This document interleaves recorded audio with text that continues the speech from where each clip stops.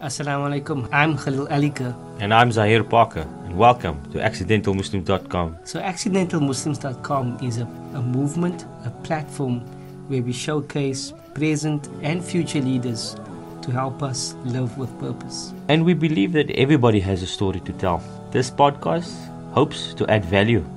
So welcome and enjoy. Alaikum salam wa rahmatullahi wa barakatuh, Sister Aisha and Brother Amir. Shukran for having me on your podcast this evening. And shukran for coming to Islamic Relief. Welcome to the offices of the Islamic Relief South Africa. So we've had Brother Yusuf on the podcast before on accidentalmuslims.com, and we have to have you back. We wanted to just shift focus a little bit because at that time, the interview, I don't think you were the director of Islamic Relief as yet. And so we just wanted to, and I was just thinking when we came here, it's quite interesting because every single one of us in the room has some kind of connection to you. Zahir is missing Badim as well. So that is quite interesting. Yes. Okay, so let's get straight into it. We're going to still ask the same first question. Okay. Which is, who is Yusuf? Who is Yusuf? Yes. The last answer I gave, not to repeat that, but I'm just a normal guy trying to do my best, try to be conscious of my responsibilities and try to fulfill my duty firstly to Allah subhanahu wa ta'ala as best I can, and then to my family and friends and the community. I've mentioned before, I just see myself as all of us are just travelers. We're on this earth for a short time, gathering some provision, but we're moving on. So just try and gather as much as I can while I'm here. Let's go right to Islamic Relief. I think that's and we actually, like you said, we're at the offices. It's a nice setting past. How did that happen? So how did you get involved with Islamic Relief? What was it about Islamic Relief? About Islamic Relief? I suppose the first encounter with Islamic Relief goes back to when we were still involved with student work. That was during 2000. I wasn't on campus at the time, but I was very much involved with the MSA. I still love the MSA, very passionate about the MSA, about students and the work that students do and youth in general, but specifically students on campus. It's a special interest of mine. And at that time, we were getting the students involved with various volunteering activities. Islamic Relief at the time, it was 2008, when, it was before then, 2006, when Islamic Relief at that time, the country director was Brother Qasim Khan. And we got involved with them, offering to assist with the Ramadan food hamper distribution. That was the first time we actually got involved with Islamic Relief. And then from time to time, I used to volunteer for various social outreach activities. In my current role, it was something which, subhanAllah, wasn't planned in any way. I've always, I think, had this interest in community work and being involved in something, to benefit the community. And as Allah subhanahu wa ta'ala planned, there was a time during 2006 when the previous country director at Islamic Relief, Brother Yusuf Patel, took ill. And then there was a need for somebody just to assist him. The board at the time, because I was involved with some of the stakeholders at Islamic Relief and they knew who I was, they approached me to get involved, to check whether I was interested. And it just so happened at that time, I had a bit of a gap. I had a project management company. Most people know me from Rosmead, baking rolls and breads and stuff. And especially the Sundays, coming to Rosmead for rolls and bread. Yeah, but anyway, after we closed Rosmead, which is a story on its own, maybe another episode. But at the time, when we closed Rosmead, I started another business, a project management business, and we used to implement projects for national government. It involved creating job opportunities for historically disadvantaged people, especially people with low skill, low education levels. And it just so happened, like I said, it was an opportune time how everything just fit together. At that time, there was a a period that we had nothing to do. It was about 5 months when we had no projects to implement. And I thought to myself, okay, at least for that period, I can assist in whatever way I can and try my, as best as possible to make some kind of a difference. So I got involved at Islamic Relief, but then Brother Yusuf at the time, his health he wasn't really in the best of health, and he decided that he wanted to focus on rather recovery. So I got approached by the board again and said, look, this is going to have to become a permanent position. Would you be interested? And it was something that I really had to consider, long and hard. I had to consult with my family because it was a total change. It's not only a change in job or in career. In fact, my neighbor pointed it out to me. He said that, look, Yusuf, this is actually your first job. This is the first time you're being employed somewhere, because prior to that we had our own business, and I had my own business, family business, then my project management business. But as Allah subhanahu wa ta'ala plans, it then led from me becoming firstly the COO, which is the Chief Operating Officer. And then in August of 2017, when the outgoing CEO, Brother Yusuf Patel, decided that he was going to rather step out and focus on his health and recovering. And Alhamdulillah, he's made an amazing recovery, praise be to Allah.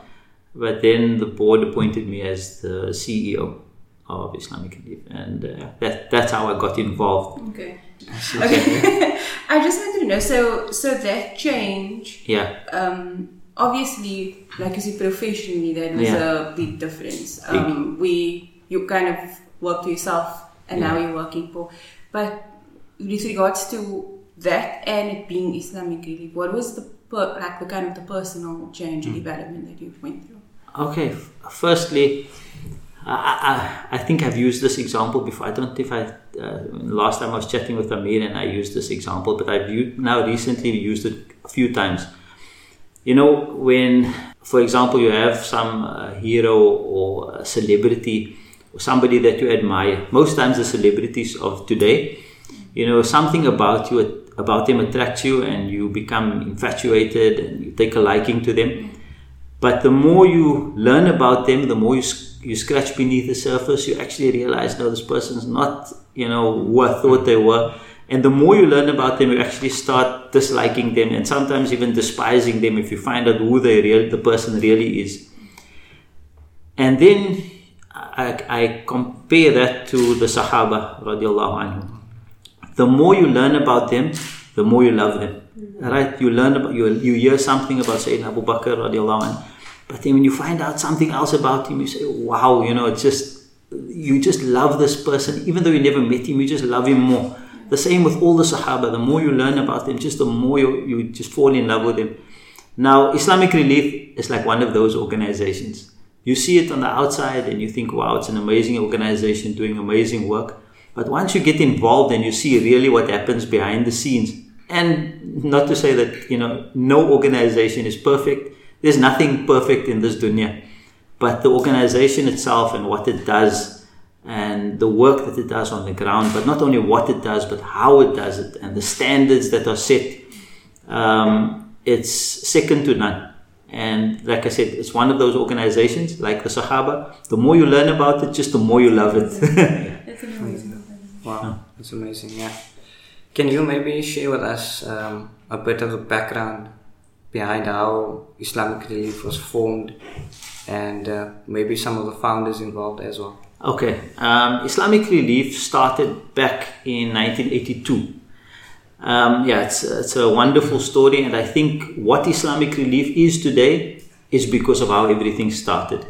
It was started by, everybody is familiar with one of the founding members. He's considered to be the founding father of Islamic Relief, Dr. Hani Al-Banna. There were a few other founders at the time, Dr. Muhammad Al-Alfi and a few others. What had happened was Dr. Hani was a medical doctor. He had completed his degree in Cairo at, I think it was Azhar University. And then he went to UK to do a fellowship at one of the universities in Birmingham. I can't remember the name. But while he was there in 1982, there was a severe famine in the Sudan. He heard about it, and it just so happened at the same time there was a medical conference that was taking place in Sudan at the same time. So he decided that he wanted to go to the conference to attend it, and he never had the funds. So he went to a local masjid, spoke to the imam, told the imam, look, he'd love to attend this conference that's happening in Sudan. He doesn't have the funds. Could the imam try and, solicit from the community some funds for him to go to this conference? And then after a couple of days, the imam contacted him and told him, look, he's got the money now. He can buy the ticket and go to Sudan. He flew then to Sudan. When he arrived there, because of the famine that was taking place, as you know, whenever there's a famine or severe crisis in any country, what happens is people normally get displaced. So they are literally refugees within their own country. They move to what they call IDP camps, or internally displaced persons camps, where the services are provided by whichever organizations, humanitarian organizations, and sometimes governments provide aid in those camps, and then the people move to these camps. So the taxi driver that picked him up at the airport, before dropping him off at the hotel, took him around to the various camps to actually see what the condition was of the people who were suffering because of the famine. He was so touched by what he had seen. The moment he got back to Birmingham, he went back to this mosque. He told the imam, explained to the imam what he had seen, and told him, look, we need to do something. Whatever it is, we need to raise funds for the crisis in Sudan. And the imam obviously gave him an opportunity. He said he would speak about it. He stood up in the mosque and spoke about it. And they decided we're going to start a collection with buckets. And the first collection, or the first donation that was made rather to Islamic Relief, was 20 pence. This was back in 1982. 20 pence was equivalent, probably because of the exchange rate, maybe about 30 South African cents, or maybe even less than that, because the exchange rate was much more favorable. But this was the first donation. So Dr. Hani always says that he is not the founder of Islamic Relief. There are three founders of Islamic Relief. It's the person that paid for his ticket. He doesn't know who that person is. He never met him. He doesn't know who he is. Right? The taxi driver that took him around to the various camps to see what the condition was, because that's what impacted him. And this young boy that gave his 20 pence pocket, it was his pocket money, and put it in the bucket. So Dr. Hani says these are the three founders of Islamic Relief. And can you imagine what their ajr will be on the day of Qiyamah when they meet Allah subhanahu wa ta'ala, right?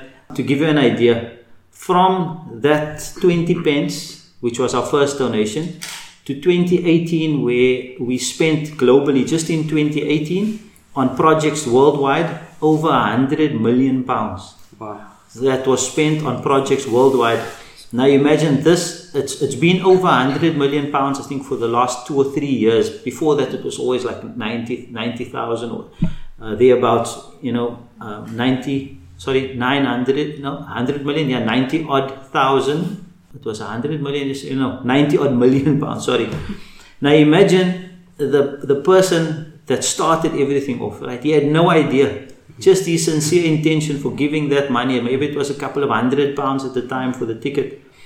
But this was where everything started. So Dr. Hani says, imagine this person, the day of Qiyamah, Allah subhanahu wa ta'ala calls him up and says, come here, see, this is your section of Jannah because of all the people that you helped. And he won't know how it happened, but then Allah subhanahu wa ta'ala, however it's going to be on the screen that time, there, just have a look. This is what you did, and this is what happened thereafter. You had no idea, but the sincere intention with which you gave that. And that's why Dr. Hani always says Islamic Relief is not built on offices. It's not built on the infrastructure that we have today. Alhamdulillah, today Islamic Relief is in over 40 countries around the world. And Islamic Relief is the largest Muslim NGO in the world. It is estimated, as I said, because we keep records of everything since Islamic Relief was registered in 1984. Prior to that, it was purely volunteer driven. And that's why Dr. Hani, and even for us, we believe that the barakah of this organization lies in the volunteers. We have staff that are paid, like I said, all over the world, but the real barakah, the real blessing of this organization lies in the people that give of themselves, that give, and sacrifice their time, their personal resources, because that is what Allah subhanahu wa ta'ala, for me, really uses to push and to fuel this organization in its upward trajectory and in its growth path since it started until now. It is estimated that in 2018, by the end of 2018, Islamic Relief had saved or changed the lives of 120 million people. 120 million people. And I imagine Allah subhanahu wa ta'ala says that whoever saved the life of one, it is as if he saved the life of the whole of mankind. Now imagine all of this started off with these people that had no idea. Wallah, they had no idea what would happen from there. And for us also, for volunteers, you never know. And for the volunteers that are listening, that will watch, you never know just what barakah Allah puts in your sincere action. So we encourage you, to get involved and, not with Islamic Relief, but there are so many organizations. Get involved and volunteer. How do you keep connected with the rest of the agencies across the world? With the rest of the agencies, that's one of the things I think Islamic Relief prides itself on. Wherever possible, we always network with other organizations. In fact, Dr. Hani, who is the founder of Islamic Relief, it's well known in the UK, he visits all the charities, Muslim and obviously you have faith-based charities like Islamic Relief and many other Muslim faith-based charities, even Christian faith-based charities. Because of his experience, Dr. Hani is so much in demand, and he's constantly visiting charities, offering them advice, and they soliciting his advice in various aspects of operations. Islamic Relief, as I said, is always looking to partner with organizations in order, because at the end of the day, what is the purpose of our organization and others like ours? The purpose is not about building the organization. In fact, we wish that there was no need for organizations like ours. We wish that there wasn't a need. We wish that everybody's rights were being provided for and people's needs were taken care of and there was nobody in need of humanitarian assistance. But the reality of today is that there is a huge need, and in fact the need far exceeds the capacity that currently is available to provide for those needs. So, like in the UK, Islamic Relief is part of a cluster of NGOs called the Disaster Emergency Committee. It's 13 NGOs. It's like really the top NGOs in the world: Save the Children, Oxfam, the real big NGOs, International Red Cross. These 13 NGOs, when a disaster of a certain magnitude strikes, whether it's man-made or like through wars or so, or natural disaster, if it's of a certain scale, then these 13 organizations, they drop their name and they operate under this one umbrella called the Disaster Emergency Committee. In the UK as well, Islamic Relief is a founding member of the Muslim Charities Forum. So it's a forum where various Muslim NGOs get together to share knowledge and experience in order to develop. Islamic Relief also in the UK has established, it used to be called the Islamic Relief Academy. And that is to provide support and assistance not only to Islamic Relief but to other NGOs as well, where we offer different courses covering all aspects of humanitarian relief organization operations, administration, programs implementation, fundraising even. And any organization can sign up for a course and share in the vast experience that has been gained over the years. So when it comes to humanitarian relief work, there is no room for being selfish or being self-centered or organization-centered. Yeah. The picture is much bigger. Yeah. It's about humanity. It's providing humanitarian assistance. And alhamdulillah, I think Islamic Relief has proven itself to be a leader actually in the field. We have United Nations accreditation. In fact, Islamic Relief sits on many of the boards that develop policy for humanitarian organizations at United Nations level. Wow. We are consulted. In fact, I forgot to mention the Disaster Emergency Committee is headed by a previous country director of Islamic Relief. So you can imagine at the head of the Disaster Emergency Committee, at the head of Oxfam and all these other organizations is a previous head of Islamic Relief. So I just wanted to go back a little. So yes. You are very passionate about humanitarian work, and then one of the other passions is the youth. Oh, of course. Yes. So for the youth, we're very busy, and they want to get involved. They don't always know how, or they don't know the first step. Or what kind of advice would you give to youth? I'd say your responsibilities are only going to increase. Right? You will look back and wish that you had done more when you were younger. it's just natural, I suppose, when you're at campus. And I'm not too sure if that, and I know campus can get very hectic, but the reality is, as you get older, and you move out of campus into your career and so on, you get married and families develop and so on, your responsibilities only increase and your youth doesn't come back to you, right? But again, I say youth, it's not your age. Youth is defined by your passion, by your enthusiasm, by your vision, your conviction. So in many cases, challenges out there, I consider myself to be younger than many people of my age, right? Because it's what do you want to give, right? You don't want to leave this world when you still have something left in the tank. You know what I'm saying? Spend everything. And the reality is we don't know when we're going to leave. Just over the weekend, very sad, close, extended family member of mine passed away. He's 47 years old. And you hear nowadays of so many people passing away at a younger age. The reality is we don't know how long we're going to be here, right? And when you leave this dunya, like I said, you want to leave having been used up. So whatever Allah subhanahu wa ta'ala has enabled you with, He's given all of us talents, He's given all of us abilities. Not all of us are going to be, the CEO of major corporate. Not all of us are destined to be, some famous person in whatever field. But we all have unique talents, we have unique abilities. And the question we all must ask ourselves is, how do I use my talent, my ability, which ultimately Allah subhanahu wa ta'ala has given you? He's endowed you with whatever ability and talent and resources you have. How do I use that to earn something much better?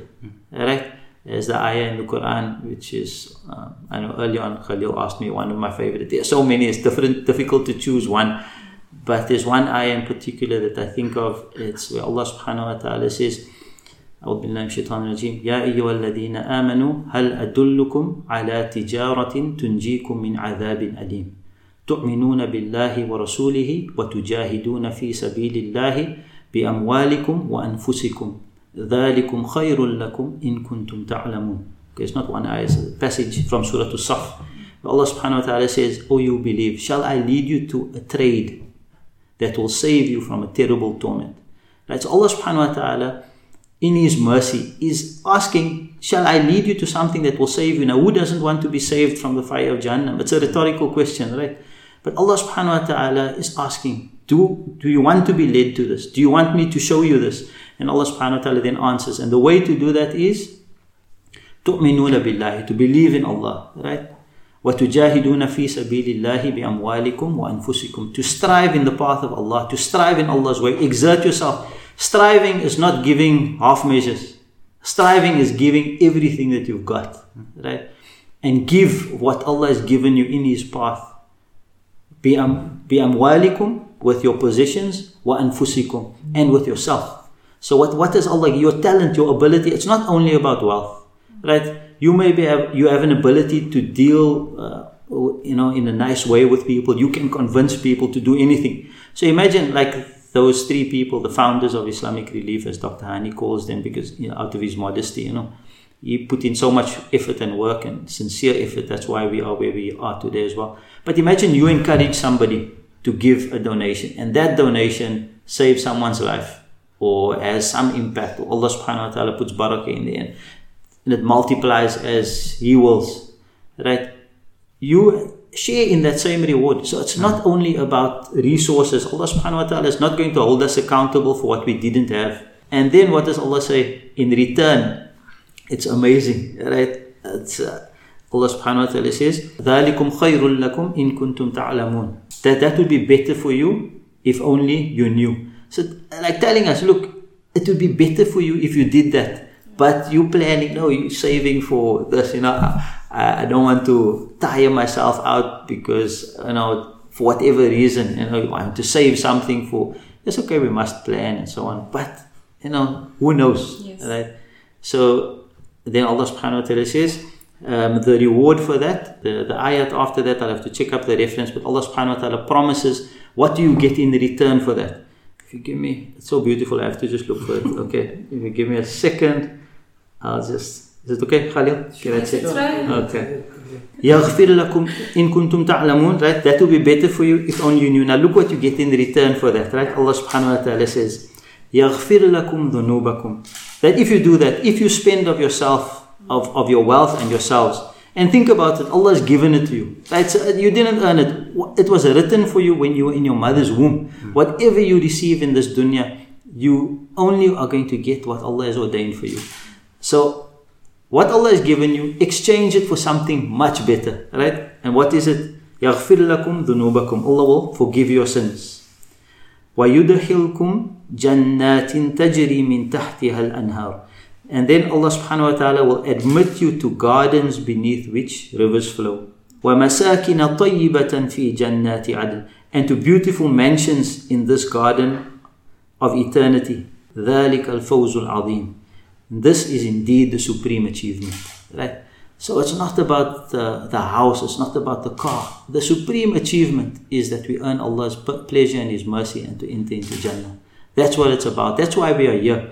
That's why Allah subhanahu wa ta'ala has put us on this dunya, to earn as much as we can. Your rizq has been determined, and but what hasn't been determined is how much good deeds, although Allah knows it, and you have the ability to acquire as much as you can and get this reward in exchange, which is much, way beyond what we can imagine. A favorite moment at Islamic Relief, I think there are a number of them. One, and I wish I had the picture here now, was when I got a report of a project that was funded by Islamic Relief. It was called the Multi-Sectoral Project. It was funded by Islamic Relief South Africa in particular.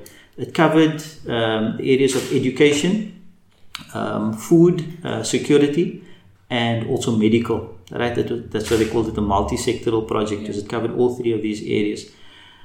The two reasons what made me very happy. Firstly, the report, when we seen how many people benefited through this project.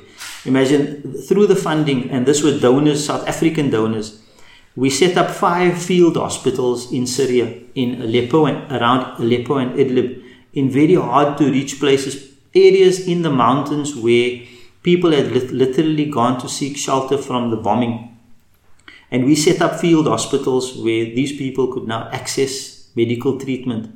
From October 2017 through to May 2018, in these 5 field hospitals, our staff had treated more than 26,000 patients.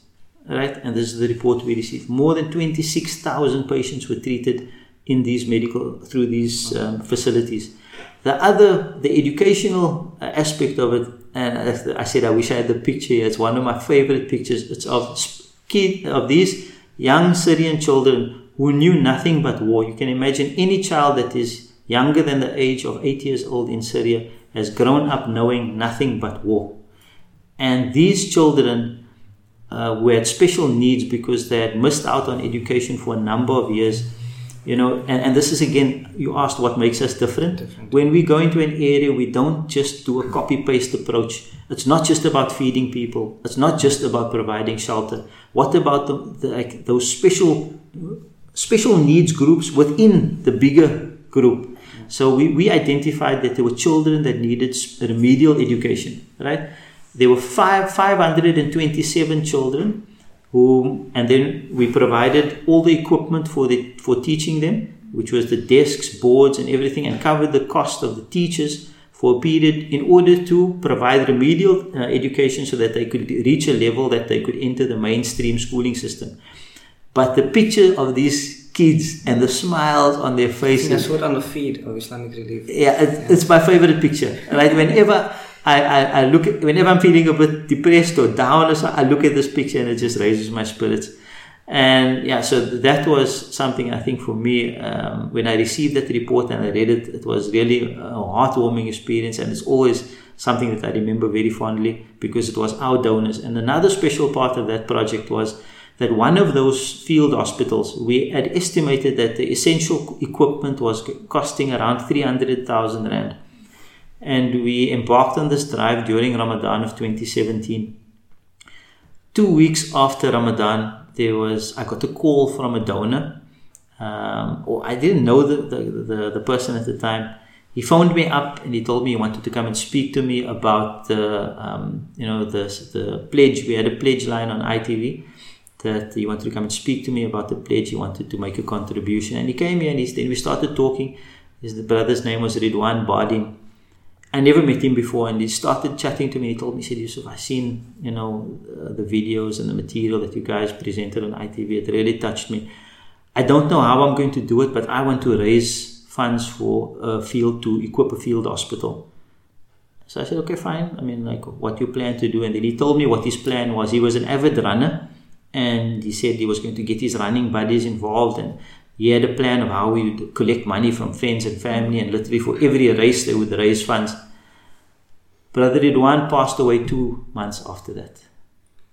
So unexpected. He was so fit. He used to run literally 60 or 70 kilometers a week. And he took ill on Sunday morning, and he passed away 5 days later. But his friends, his running friends, at that stage when he had passed away, he had raised 60,000 rand of the 300,000. And then his friends took on the responsibility to complete the fundraising initiative that he had started. And before we launched the project, they actually had raised 327,000 rand, I think they managed to raise. And this for me was like such an amazing thing, because his friends, and I imagine his intention was to raise the funds. He couldn't fulfill it, but his friends took it up. So everyone that was involved in that, and I think there was about 30 or 40 of these running buddies, everybody contributed, and they all share in that. And we were I feel so privileged that, like we say at Islamic Relief, we are just a vehicle. It's not about us. We are a vehicle for those who want to, in fact, are the rights holders that we refer to. They have a right over us, and of those who have, and to facilitate the transfer of rights from those who have to those who are in need. And alhamdulillah, we're so grateful to be part of that wonderful initiative. Yeah.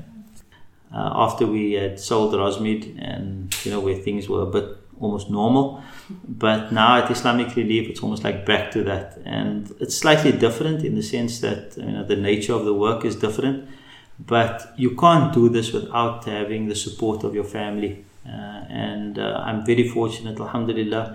My family is very supportive, and I always think that as Allah subhanahu wa ta'ala says, whoever supports a good cause shares in that reward. And my family will share, maybe get, as I said before, and Allah protect us, sometimes we do things and there's a little bit of riyah in it, Allah protect us from that, everything should be for His sake. But those that support you, they get the full reward, right?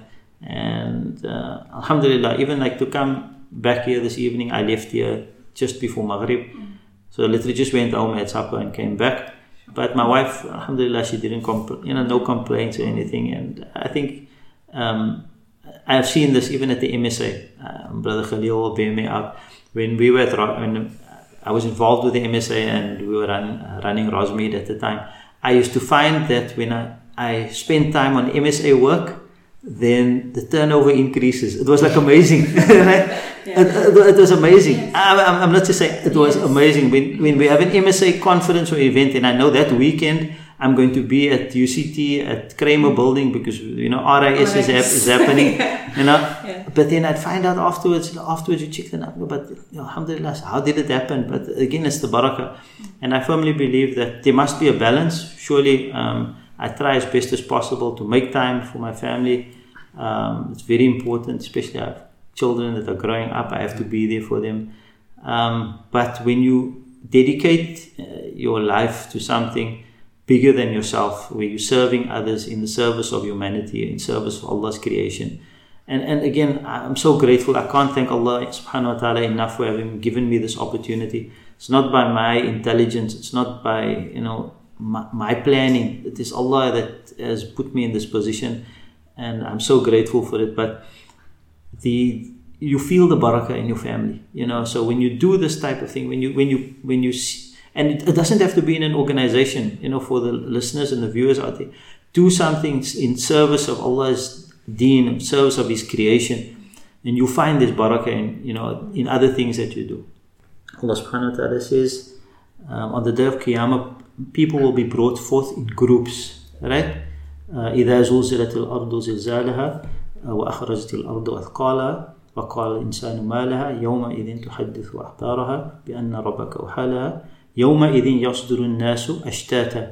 The people will be brought forth in groups, right? Now, on the day of Qiyamah, you're going to come forward in groups. The groups of sinners will come forward, will be brought forth together. The groups that had common interest, common vision, common purpose, and a common belief, and like I said, their service to Islam. Now imagine you come forward in a group and you look around you and you see Sayyidina Abu Bakr standing, a few people away from you, Sayyidina Umar standing, or Sayyidina Aisha, Sayyidina Hadi. Imagine you see them around you, right? And it's not impossible. It's not impossible, right? If we prepare to work for it.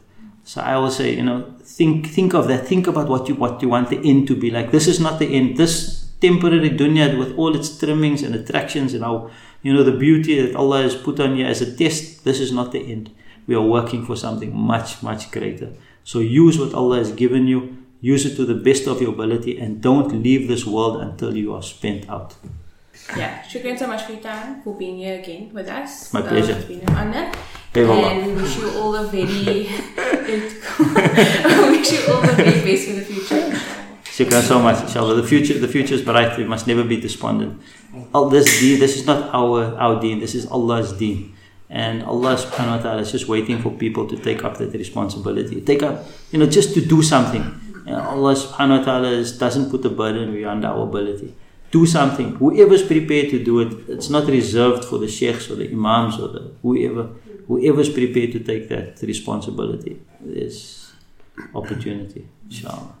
So that's it for today's show. We hope we added value. We hope you enjoyed it. But most of all, we hope our guest has inspired you to live with purpose. Don't forget to send us your suggestions via info@accidentalmuslims.com. If you know anybody out there that is inspiring, that's leading, that's living with purpose, please do contact us. And remember, feedback is our oxygen. So follow us on social media. We're on Facebook, Instagram, and Twitter. I hope you enjoyed. God bless. Assalamu alaikum.